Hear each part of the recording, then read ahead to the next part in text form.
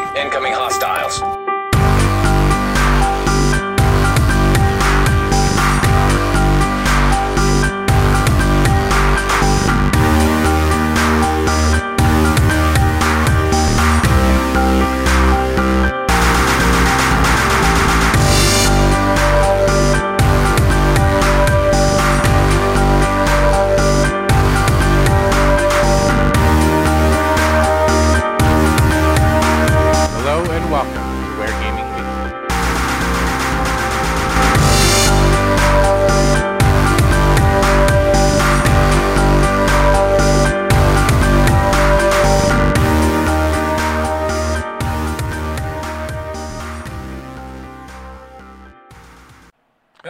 Welcome to Where Gaming Weekly for the week of August 7th, 2019. My name is Nick, and across the world from me, wearing an Avengers shirt next to Spider-Man, is my brother Josh. Say hi, Josh. Hi, Josh. How are you doing? I am doing well. How are you? You've had a busy weekend. I have. I'm really hot. I have rolled up my short sleeves. I am, smelting in here. I'm smelting in here. What's the temperature over there? Right now, the temperature is, according to the Apple one, it's only 83 degrees, but in my house, it's hotter for some reason. I don't know. It just traps heat in. I can't tell you what it is. Like a microwave. Yeah. And we don't really use the AC much, so that's another reason why. And also it's 6 o'clock, things are starting to cool off. But I'm hot. This weekend I had a couple friends over on Friday. We just swam and stuff, and they left, and I was just like, you know what, I'm gonna write something, or I'm just gonna start. And it was one of those things where it was like I was gonna come up with an idea and just kind of like let it fester in my brain for a few days, or a few weeks, maybe a week or so, and then really work on it. But then I came up with an idea that I just kind of took to, and I was telling my buddy Jose about it, because I've come up with a ton of ideas that I try to write, and I always hit a brick wall when I do it. And it's like pulling teeth to get me to write something. Even ideas that I am really passionate about or really like, I'll sit down and write them, and I just can't get it to. But I don't know, this idea that I had immediately worked, and I saw the whole thing happen. And first night I wrote 20 pages, and then Saturday until 4 a.m. on Sunday, I wrote the remaining 60. Which is kind of like saying if every page is a paragraph, I wrote 60 paragraphs. It's just weird because when you're writing scripts, it's not as much content as if I was writing 60 pages of a novel or something. Sure, like that. sure. But it still requires a lot of effort and timing and stuff. So what was the total page count? 89. Well, if a page is a minute, right? Then it should be about an hour and a half. Yeah. About a 90-minute film. Give or take. But it's just the first draft. Sure. And since I just wrote it in less than 36 hours, there's a lot of revising. Yeah. So. But if you didn't know, this is a gaming podcast, not Nick Talks About Writing Movie Scripts podcast. Yeah. We post every Tuesday on YouTube.com and on podcast services. You can find out more about us at wheregaming.com. And you can tweet to us at wheregaming_. And if you want to be a part of the show, you can write into our email weekly@wheregaming.com. We're going to get into the who, what, and the where. So to start us off, we are going to be talking about PlayStation because we are, what is it called? Sony ponies? Is that what they call it? Yeah. PlayStation 4 has sold 1 million units worldwide. No. Wrong already. 100 million units. There you go. 100 million worldwide. By Adam Bankhurst, this comes from IGN.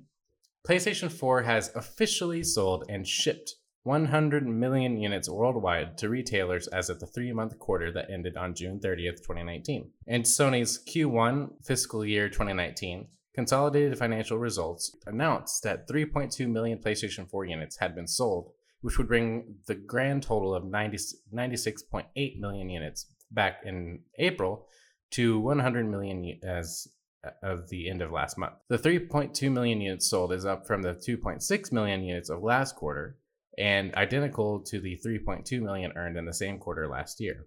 According to Daniel Ahmad, senior analyst at Nico Partners, PlayStation 4 is now the fastest home console to reach 100 million units sell in at 5 years and 7 months since its launch on November 15th, 2013. This beats out the PlayStation 2's 5 years and 9 months it took to achieve the same goal. PlayStation 4 software sales were at 42.9 million for the past 3 months, up from the 40.6 million of the same period last year, although they were down from the 54.7 million of last quarter. It's also interesting to note that in Q1 fiscal year 2019, the PlayStation 4 game software digital download ratio was 53%, meaning that more people purchased or downloaded digital PS4 software than purchased physical copies. Sony also revealed that there are now 36.2 million PlayStation Plus subscribers, which may be down from the 36.4 million of last quarter, but is up from the 33.9 million of Q1 of 2018. As for the future, Sony is predicting it will sell 15 million PlayStation 4 units throughout its fiscal year in 2019, ending in March 31st, 2020, which is down from the previous estimate of 16 million. Sony has said it is due to lower than expected non-first party software sales and lower than expected PS4 hardware unit sales. Another factor in this decline may also be over inching closer to the upcoming release of the yet to be named PlayStation 5, which may or may not be causing some to wait to see what Sony has in plan for the next generation. What I found most interesting about this was the thing you mentioned, that was the digital sales. Well, I was curious because Kotaku there was a bunch of articles going around, and Kotaku had an article saying that PS4 has shipped 100 million units worldwide. And the first line of this one said, well, the article is PlayStation 4 has sold 100 million units. And those two terms don't mean the same thing. Right. Shipped typically means literally shipped to retailers and third-party sellers, and whereas sold is actually sold to consumers. So I was questioning that until we got to the Daniel Ahmad part of the article where it said the first home console to fastest, that's right, fastest home console to reach 100 million unit selling. If I can talk. It was hard to read. It was hard to read the whole thing. So 100 million unit sell in, which means that yes, they have sold 100 million units to consumers. But very interesting. I mean, obviously not the first, won't be the last, but it's good to see that PlayStation is going as strong as ever. Well. I thought the 50. Go ahead. That the 53% download ratio, I thought was telling, because we are slowly getting closer to the digital feature. Mm-hmm. Tangent, but I don't think that there will be a 100% digital feature. It'll probably be like 98%. I see people talking about questioning all the time. Oh, I was surprised that the PS5 would have a disk drive, or the next generation will have a disk drive. And I don't know why anybody is surprised that the next generation would have a disk drive. We're not right. I mean, we're not there yet. We're not there yet. There's too many places around the world that would not be able to play games because there's no disk drive. And they don't have access to high-speed internet to download those games. You would have to wait 2 weeks for a game to download in some areas. So yeah, that doesn't surprise me. So, but we are getting closer, and as infrastructure improves, we will get closer and closer to that. The only thing I wish they would have said was what it was before, like in the previous fiscal year. Sure. Just because I want to see, is it like a huge change than before? Is it a big one? I mean, you and I are almost exclusively digital now. Yeah. I think on a whim, mainly because I guess missed the feeling of shopping for games at GameStop. I bought Battlefield 1 and another game or so. But and my PSVR games, most of them are physical too for some reason, because they were cheaper to get. Yeah. But yeah, I think all this is interesting and good stuff. Yep. Though it probably won't help that there's this trade tariff. Right. But before I bring that up, there was an article I did pull because most of that stuff was actually reiterated in this first article about the 100 million units sold. But the PlayStation side of it brought up Sony's. Let me look at that headline. PlayStation propels Sony to the best Q1 operating profit ever. So, and that was from Push Square. I'm not going to read the whole article because basically reiterates most of what we've already just read. But interesting to note that while other areas of Sony are down, PlayStation is carrying the weight of Sony's profit. In a way, I kind of thought that what it always was. I mean, I've never bought a Sony TV. Sony movies are now owned by. No, that's not true. That's Fox. Anyway, let's continue. All right. So Sony warns PlayStations will cost more if Chinese tariffs continue. Trump's trade war would directly impact console production. Okay, can we just talk about for the moment? The Chinese tariffs continue Trump's trade war. Like, even though it's a C in Chinese, the ch and the t and the k is like the ch and the t and the k.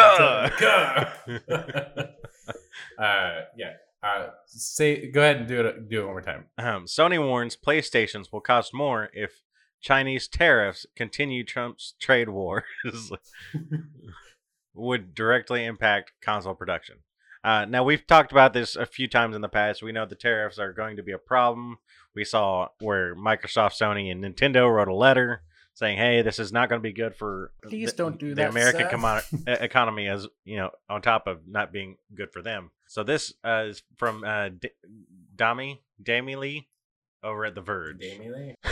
Sony has warned that the PlayStation consoles that PlayStation consoles will be more expensive if the Trump administration goes ahead with higher tariffs on more Chinese exports, the Wall Street Journal reports. The Trump administration, which raised tariffs from 10% to 25% on $200 billion worth of Chinese goods this past May, is now threatening to expand tariffs to an additional $300 billion worth of Chinese exports, which would include video game consoles. In preparation for the potential expansion of tariffs, Sony says it's now considering its options, including passing the cost of production onto its consumers. The Wall Street Journal paints the price increase as a necessary step if the tariffs continue, though one Sony exec clarified that nothing has been decided yet. Quote, we believe and therefore have told the U.S. government that higher tariffs would ultimately damage the U.S. economy, end quote. Sony's financial chief Hiroki Totoki said today. Sony teamed up with Microsoft and Nintendo, and we talked about that. The 7-page letter estimated that consumers would have about $840 million in costs shifted directly to them, and 200,000 American jobs would be at risk. In preparation for the potential tariffs, console makers have begun confronting whether to take their manufacturing businesses out of China. Last month, Nintendo started moving production of its new Switch models from China to Southeast Asia. However, neither Sony or Microsoft have recently refuted reports of the company taking Xbox production out of China, have made any moves yet. That's just to keep the conversation going that the tariffs are, still looming. We just want to keep that in mind as the next generation moves forward. I mean, that could potentially even affect the cost of PS4s currently. If whenever this tariff would take place, it would immediately affect the cost of consoles and hardware. So, I think the last time that we brought this up, it was probably when we were reading the letters, or at least talking about the letters, and it was kind of more of an idea. But now, like, PlayStation is expressly saying, like, this is going to happen, and it will be on them, on the consumers, to have to carry the burden, as it were. Right. It's not looking good. I don't want to have to pay more money for my consoles than I already have to. Right. So I wonder what that markup would be if I already had to pay $300, $400 for a console. If that would mark it up to like $5 and $6 per thing or more. Yeah. I mean, could we see, because of the tariffs, the return of that $5.99 US? Let's hope not. Yeah, I can't imagine that that just wouldn't go over well. Two, I mean, if it goes up too far, I mean, that would put even like us out of getting it day one. Like, yeah, and it puts it into like PC category sometime on how much things would cost, or like those VR headsets and stuff that are super expensive. Yeah. All right. E3 accidentally leaks personal details of journalists, YouTubers, and analysts, and there are over 2,000 names on the list. Comes from Christopher Dring at gamesindustry.biz. Though this was a big thing on the internet just recently. Everyone was talking about it, and to our world, this was almost worse than Equifax breach. The way people were responding to it. I mean, I'm not saying that it's not bad, but I'm just like the way it was like responded to. I was like, oh wow. Yeah. The private details of 2025 games industry journalists and video producers have been leaked online. The list was accessible via the website through a download link. Organizers, the Entertainment Software Association, told GamesIndustry.biz that they regret the occurrence and have removed the link. The list includes names, publications, home addresses, email addresses, and phone numbers of games journalists, streamers, and YouTube creators, plus financial analysts and investors. ESA was made aware of a website vulnerability that led to the contact list of registered journalists attending E3 being made public, the trade body said in a statement. Once notified, we immediately took steps to protect that data and shut down the site, which is no longer available. We regret this occurrence and have put measures in place to ensure it will never happen again. The list exists so that publishers and developers can invite analysts and media events to private viewings and take place during the E3 show. This leak was discovered by YouTube creator Sophia Narwitz. Updated. The ESA has since released a full explanation and apology for the data leak, which reads as, the statement read, the ESA was made aware yesterday of a website vulnerability on the exhibitor portal section of the E3 website. Unfortunately, a vulnerability was exploited and this list became public. We regret that this happened and we are sorry. We provide ESA members and exhibitors immediate lists on password-protected exhibitor sites so they can invite you to E3 press events, connect with you for interviews, and let you know that we are showcasing. For more than 20 years, there have never been an issue, and when we found, we took down the E3 exhibitor portal and ensured the immediate list was no longer available on the E3 website. Again, we apologize for the inconvenience and have already taken steps to ensure this will not happen again. My question for you, is this going to affect E3? No, that's not going to affect E3. I mean, luckily, we're not talking like payment details and social security numbers, but I mean, there are home addresses and phone numbers. I was going to say, but for YouTube creators and journalists, like that stuff, home addresses, email addresses, phone numbers is as damaging for those guys as it would be to have their social security number taken, because their entire business and organization, not to mention their home addresses, are reliant on effective communication. And if their email addresses and phone numbers are now at the hands of spam, just anybody who gets a hold of the people who took whatever's on there, anyone who's a fan of something, right. Like if that got on Reddit, if that got on whatever, which I'm sure it did, then now you can just call up your favorite. So now those, especially the popular ones, are faced with, okay, do we have to move? Do we have to change our email addresses? And if I change my email address, all those contacts that I have, I'll have to email them all my new address, or and phone number, and so that could be, I am curious to quite a headache. I'd like to hear from those kinds of people what kind of things they are doing, if they're doing anything.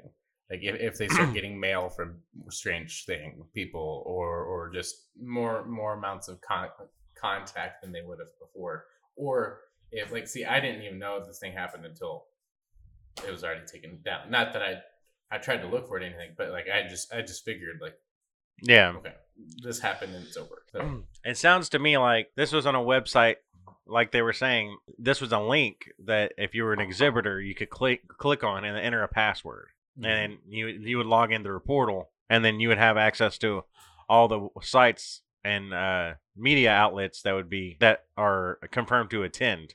So you could send out a blanket email, or you could contact specific creators saying, hey, we're going to do this or that, or I need to mail them something. So that's why their home addresses would be on there, or business addresses or what have you. So it sounds like this link was intentional to be there. It was just not intentional that it was accessible by anybody. And though I am curious if it's I'm rereading this thing, and it said, is it just a breach, or is it that someone who was one of those people who an organizer personally leaked it? I just don't know. Yeah, I'm not sure exactly how you were able to exploit it. If the list was just click on it and you got the list, that's not really an exploit. That's a failure to protect. But I don't know. I mean, obviously, it's on the ESA to make sure that all that information is protected. So they dropped the ball here. Yeah. I don't think this spells like disaster for ESA more than anything else. It's just an unfortunate. Well, yeah, it's an unfortunate one of those many unfortunate byproducts of having the internet is things like this are going to happen. I saw some like rhetoric online on groups and stuff that was like publishers pulling out of E3 isn't what's going to shut down ESA. They're going to do it themselves. E3 and I was like, I mean, this is not like make this any small thing. I think it's just like E3 it will continue to happen because gamers love games more than they love people knowing where their address is. Yeah. I that's how I look at it. It's probably not the professional way to look at it. That's just when I see it, I don't see it affecting things the way it seems other people do. Maybe I'm wrong. I'm probably am. Tell us about Destiny, Josh.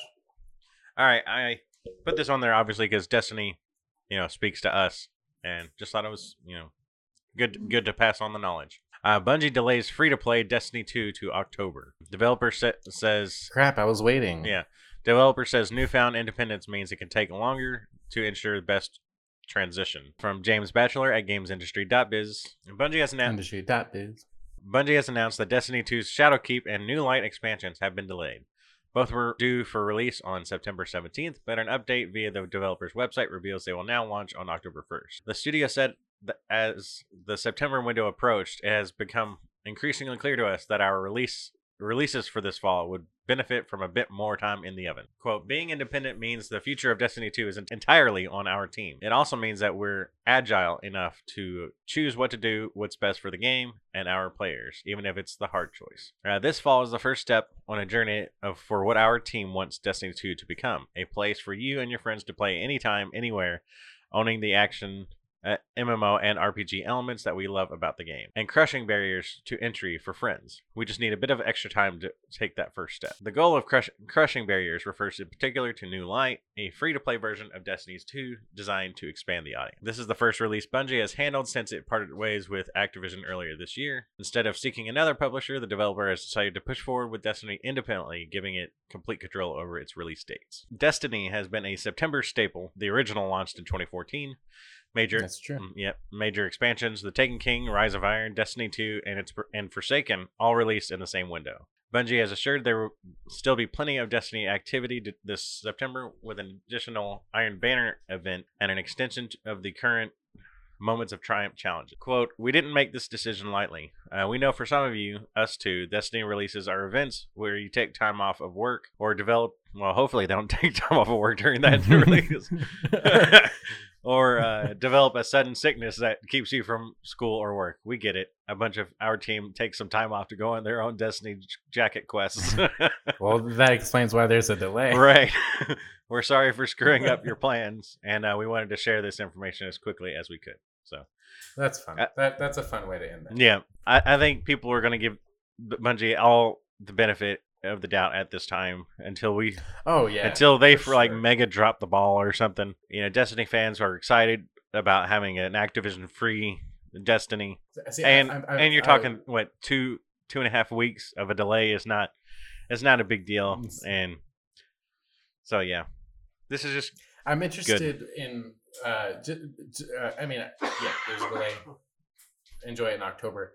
I'm curious for you who's probably more in the know. Like, I play the game and I have fun, but I don't have a critical eye on playing the game. Like, I'll be like, oh, this is fun, or I suck at this, so I'm not playing it.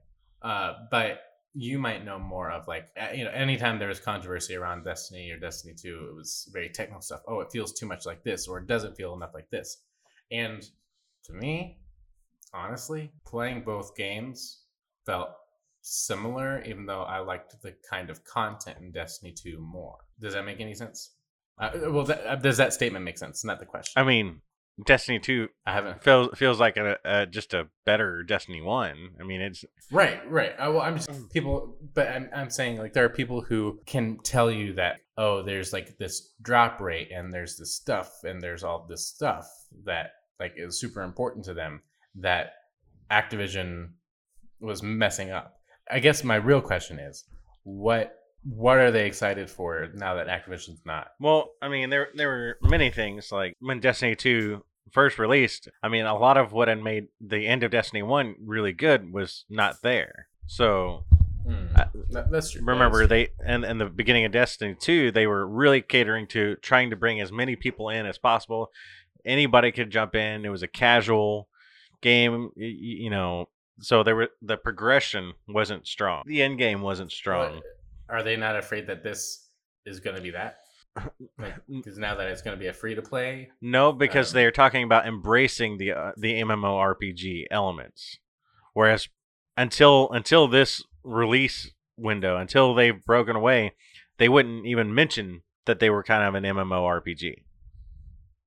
They didn't want to scare anybody away with saying they were an MMO or it was a deep RPG. They didn't want to do that, and so they didn't. But everybody who played it wanted that. And so with them saying, "Hey, we're going full RPG," and some of the stuff we've seen in the Vidocs and the developer diaries have shown that they're really bringing depth to the armor system and the weapon system, that you can start crafting your own destiny.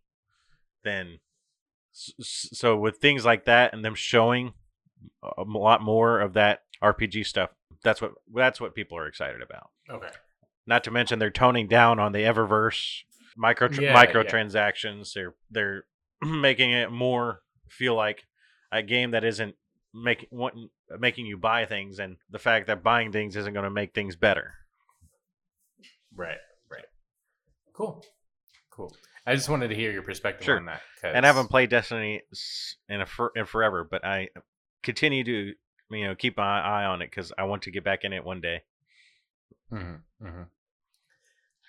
Special Effect announces One Special Day 2019. Over 50 game companies join the global fundraising effort for players with disabilities. This is from Hayden Taylor at GamesIndustry.biz. Accessibility charity Special Effect has announced the return of its annual fundraising event, One Special Day. Scheduled for Friday, October 4th this year, it has over 50 partners, including Sega, Codemasters, Jagex, and Zynga. As ever, some companies will be donating an entire day's income from sales, while others will stage their own fundraising events.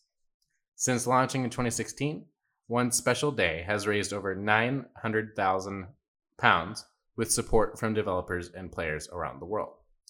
All proceeds go directly to Special Effects so it can continue its work making games accessible to people with disabilities. We are overjoyed with the response again this year and very grateful to our One Special Day partners, said CEO and co-founder Dr. Mick Donegan. The day unites the worldwide games industry and their fantastic communities of gamers because they all understand what incredible work we're doing here. Special Effect has a profoundly positive impact on the lives of disabled gamers, and events like One Special Day play a huge role in enabling us to reach more in the coming year. Also signing up this year is Rocksteady, Space Ape, Miniclip, Seriously, Outfit 7, and Rare. Nice. Because of their unique work, Special Effect holds a special place in our heart, and indeed the whole of the video games industry. So we're looking forward to making One Special Day 2019 the biggest so far, said Rare studio head Craig Duncan. Rich Eddy, director of communications at Jagex, added, "Our RuneScape community has celebrated Special Effects' incredible work for many years. There was no question that Jagex would be a proud supporter of this year's events and play a big part in One Special Day. By putting the fun and inclusion back into the lives of those with physical disabilities to play video games, the work of Special Effect really levels the playing field." So this is a really awesome thing, but I just have one small thing to say, is that Rocksteady can come to this. But not E3, not the Game Awards. This is more important in a way. So this is much more important. Not really much to say on it other than that. I like to put these stories in here, talk about fundraising events and things like that. Yeah, so I guess I'm curious. Are you supposed to go to a website, or is this an event like if you buy something from Special Effect, it goes to? That's a good question. Let me see if I can look it up real quick. One Special. Right, while you do that, I'll go ahead and read the next one. PlayStation Plus free games for August. Wipeout, Omega Collection, Sniper 4 Elite. That's from the PlayStation blog. And then Xbox Games with Gold from the Xbox Wire. Gears of War 4 is available from August 1st to the 31st on Xbox One. Forza Motorsport 6 available August 16th to September 15th on Xbox One. Torchlight comes available August 1st to the 15th on Xbox One and Xbox 360. And Castlevania Lords of Shadows available August 16th to 31st on Xbox One and Xbox 360. All right, I'm at their website. It's onespecialday.org.uk. Okay. You can go there and look it up. In the 2 minutes I've looked, it doesn't really say like exactly what they're doing. If it's like some kind of live stream or that gives you ways to get involved and kind of what they do in general. But as far as the event, One Special Day, not sure what exactly goes on. So, but definitely keep an eye out for it. Look it up. It's a really neat thing that we can all get together and do. Yeah. So, did you have one more story? I did have one more story. This is going on Twitter. I thought it was interesting. None of the major news sites are bringing it up for reasons that are, controversial. But this is from Dexerto.com. Michael Gwilliam. Colin Moriarty claims PAX misled his fans by canceling his PlayStation panel.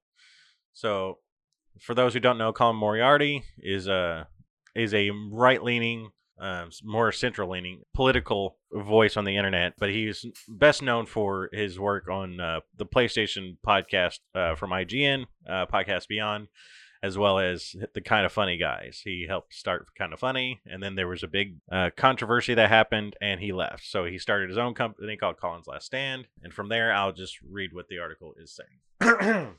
Moriarty said he received an email from PAX on July 30th telling him that his Sacred Symbols podcast, the panel, had been removed from the event, but didn't specify. Well, he had an event. Oh, does that say it in the article? Yeah. It's saying it had been removed. So they had already told him that he could have his event and to tell his fans to be there. So back to the article. They told him his Sacred Symbols podcast panel had been removed from the event, but didn't specify as to why. A screen grab of the email titled panel, quote, panel schedule change was posted on Moriarty's Twitter account. Quote, PAX West rescinded Sacred Symbols panel today, so if you were planning to go, sorry. I asked why, and I'm waiting on a response, he said before showing the email. And they responded, apologies, we fortunately have to remove your panel from the PAX West 2019 schedule. We apologize for any confusion and are happy to still issue special guest badges to you and the folks who had designated as speakers, so you would still have access to the show for all 4 days. So basically, they told him he could come. They said they gave him a theater, a venue. They told him his fans could come, and then rescinded that offer, canceled his panel, but still offered to give him passes for PAX. Hey, you can still come. Yeah, you can still come and spend money. And Sacred Symbols host replied to the email asking why the panel had been removed and voiced concerns that people had already bought passes to the event to see him and Chris Ray Gun, his co-host. This is his quote. I must admit I'm saddened by this, not only because I think it's pretty obvious, quote, what happened, but also because I was actually looking forward to doing our show there, end quote. Colin stated in a follow-up tweet, it was dumb to think that we'd get a fair shake, and obviously I won't be trying to do this again. I'm sorry. In an update, Colin said he sent a second email asking again why the panel was canceled. He was told explicitly to tell his after he was told explicitly to tell his audience about it, and even had access to PAX's panel backend to refine the name, description, and more. On July 31st, Moriarty sent a third email to PAX. Quote, I've been advised that under the legal standard of promissory estoppel, your organization is indeed responsible for offering an avenue for refunds for those you misled, and as Chris and I were also misled parties, we will need the capital we invested into this panel back. But the important thing right now is making sure those affected in my audience are taken care of if they don't want to go anymore. Now, I'm not going to keep going through this. I just think the PAX West is a very popular gaming convention that they signed up to do a panel. They were approved by PAX to do a PlayStation podcast. We're not a political podcast, not, anything weird. And then they told him, go ahead, start inviting your fans. And then they did all that, and then the rug was pulled out from under them. And they also followed up and said that they would not be offering refunds to the fans because panels are in their terms and conditions are set to change. I thought this was something to bring up because not many people are talking about it. Colin himself, after they said they would not be offering refunds, offered his fans refunds up to a certain amount. I think 20. Said he would offer refunds to 20 of his fans because PAX wouldn't. That's all I really wanted to bring up. So for this, so here's the thing, and this is me. This may not be Josh. This is my opinion on the whole thing. And so let me get it out because sometimes it takes me long to talk if you haven't already figured that out yet. There are times when there is someone who's invited to an event who's controversial, and they're controversial because they're a bad person. And when they get removed from the event, it is applauded. The people who remove them are applauded. There have been times when a bad person's in a TV show and that person in that TV show gets fired because they were a bad person. And that's a good thing. This is not that. There have been times where there has been many things that I really disagree with him on politically, but I don't go to him for those things. Sometimes I'm interested in his perspective because he looked at things in a much different way in a different way than I do. But that's not what any of this is about. This is about people. This is me projecting my thoughts on what happened. People don't like this person. People don't want to go to a thing that has this person there, and they feel like that this person being there is like, what's the term? Validating his personal opinions, which is just not what that is. No. And here's another thing. There are so many. I have the people that I listen to in the games industry. There's podcasts that I listen to. There's people I listen to. There are hundreds and hundreds of people that I've never heard of and probably would really hate to listen to. I would not rejoice one bit if they did not have if they were told this, that they could have their little thing and then not. Right. And the point is, one, if they didn't give a reason. They have not stated a reason. They didn't say there was a scheduling conflict, that the venue went down. They gave literally no reason. Like that, even if there was the reason that I just said, but they said, hey, we're sorry, we couldn't book you anymore because something, just like what you're saying. It'd been fine. And then it's not like this was an alt-right PlayStation show. It's just a PlayStation podcast where they just talk about PlayStation. And I think the plan was they were going to go in and do like Q&A. Like it was just an hour and 50 minutes of fans asking questions. And and then I don't really listen to the podcast, but if I'm not mistaken, this would have been like their first live appearance as Sacred Symbols. Totally their first live experience event. And they were both excited about it. Chris has never done anything like that. This would be Colin's first public event since leaving Kinda Funny, and Kinda Funny has 2 panels at PAX West. Really? Yeah. So not only that, it would have been the first time you could have seen all of them together in the same venue since the big breakup. He's a center libertarian. He left a Republican Party. Like, he's not even a Republican anymore. So yeah. I thought you said he's a sinner. He's a sinner. No, he's an atheist, so he doesn't care. I just think it's important to bring this up because if this was anybody else, someone, if a few weeks ago, Greg Miller got an email. He was banned from E3 because and everyone was joking. Everybody on Twitter started going off about it. And then if it had progressed to more than a couple days, it would have been IGN News. It would have been everywhere. Because it's Greg Miller, one of the most biggest names in games journalism, and just as a figurehead, he's a popular host of many panels. And so if they had just said Kinda Funny can't come because for no reason, that would be news. And because Colin is a controversial figure, you can't talk about Colin on certain websites because they'll just ban you. I think a lot of these sites are not giving him his due. He worked hard in the industry. He was a prominent PlayStation figure at IGN, and the fact that all of a sudden he's hated because for no reason. There's no. He shares a few different opinions. Yeah, he shares a different opinion on something that's not related to his work. So I wanted to bring that up. I know it's controversial, and some people may not like Colin, and that's fine. I don't, you can not like somebody. It's just bizarre to me why this culture is okay to bash someone who's legitimately made his way through the game's journalism. Sorry, that was a tangent. I just thought I'd bring it up. But Yeah. Did I tell you? I told you. I didn't tell them that I finished Red Dead Redemption congratulations. 2. I did not finish the epilogue, so maybe I haven't. I have not technically rolled credits. I guess I've completed most of everything that I've wanted to really bad, and then the epilogue I'll get to. Not that I don't want to play it. It's just I've finished the epilogue. It was a lot. Finish the epilogue. Okay, fine, whatever. But we can't. I don't want to talk anymore. See, the thing is about spoiling this game is that if it's been a year for me to beat this game, I can only. Yeah, we're not going to talk. We're not going to spoil anything for them, but you have to finish the epilogue. Okay, I will. I did download.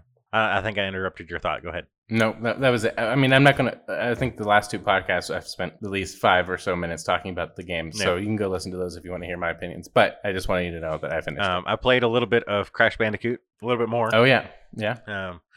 I played the second mini boss. Let me tell you, it was super frustrating because it was like you're on like a river or whatever, and you have these 9 squares you have to jump around, and while this other character is jumping, that if he lands on you, it kills you. And then you have these giant TNT blocks that you have to jump on that are flowing in the water.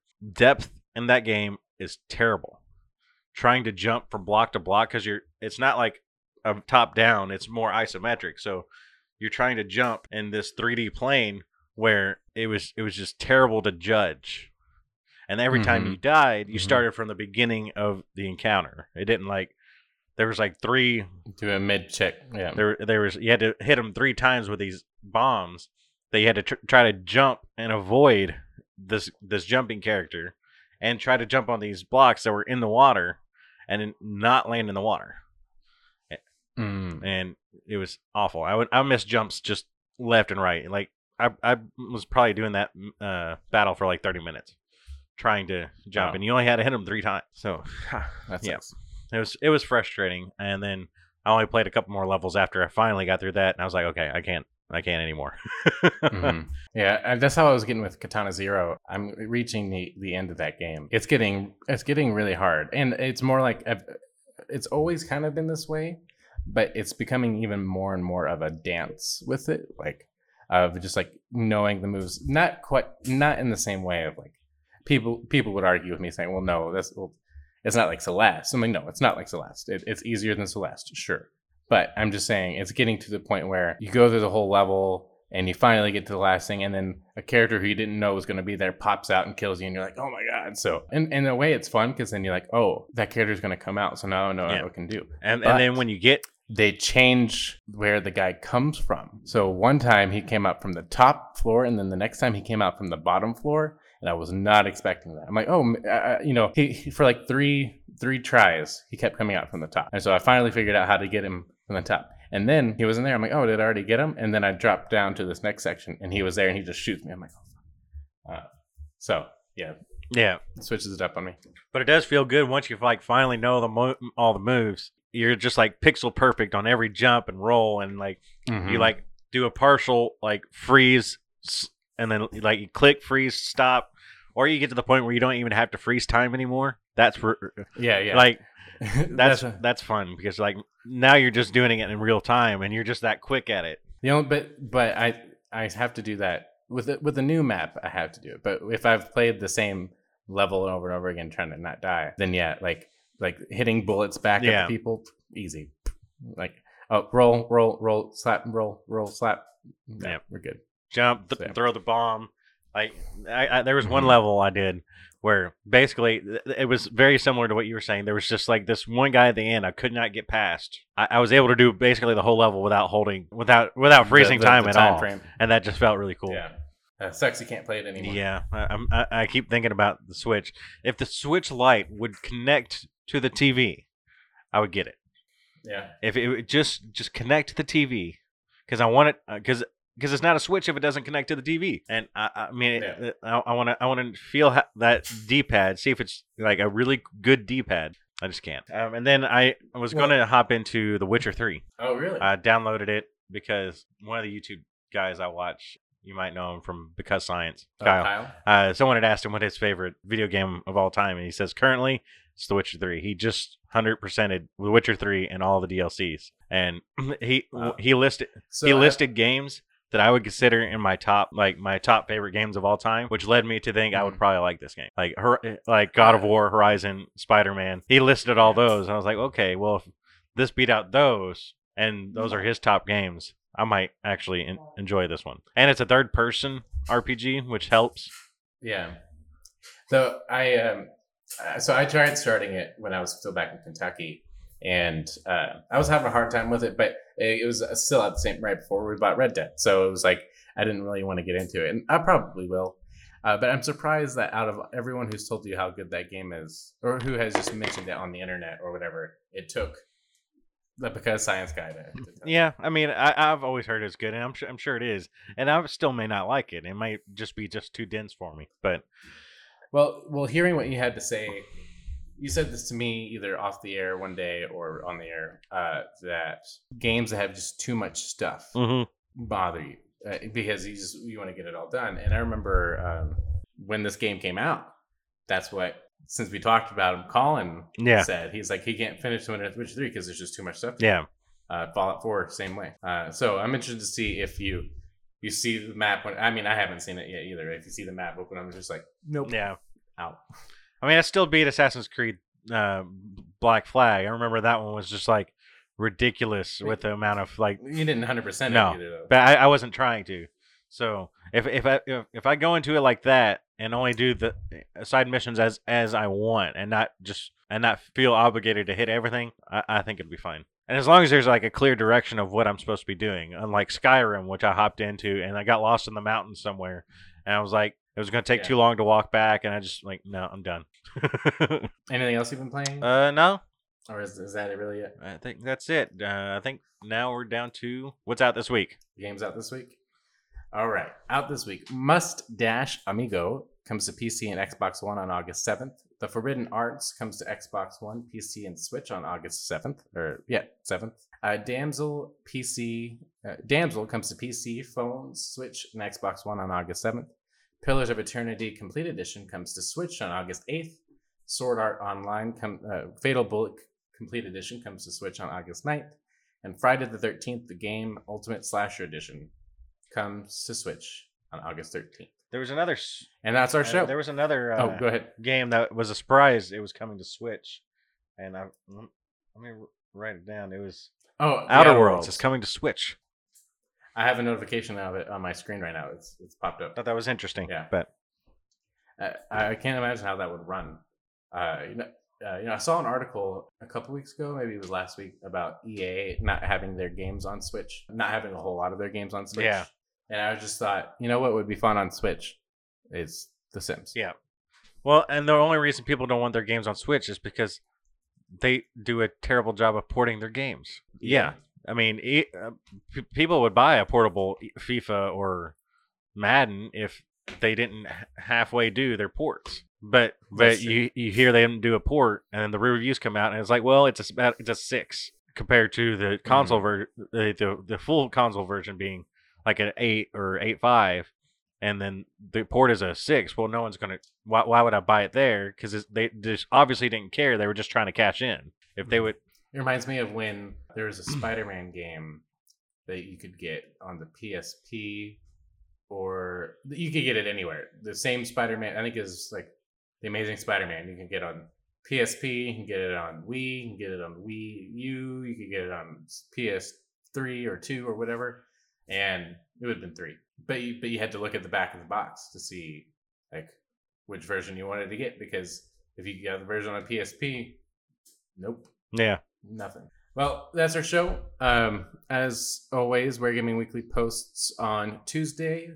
As now. We're Gaming Weekly posts on Tuesdays on YouTube.com and on podcast services. And we're on like 9 different podcast services right now. So if you don't want to watch our video, which is just a blank screen with audio going across, go listen to our podcast. You can do it anywhere. You can write into us at weekly@wearegaming.com. You can go to our website at wearegaming.com. You can tweet to myself at Speak Nicklish. And you tweet at me at Jaws1015. And until next week, say goodbye, Nick. Goodbye, Nick.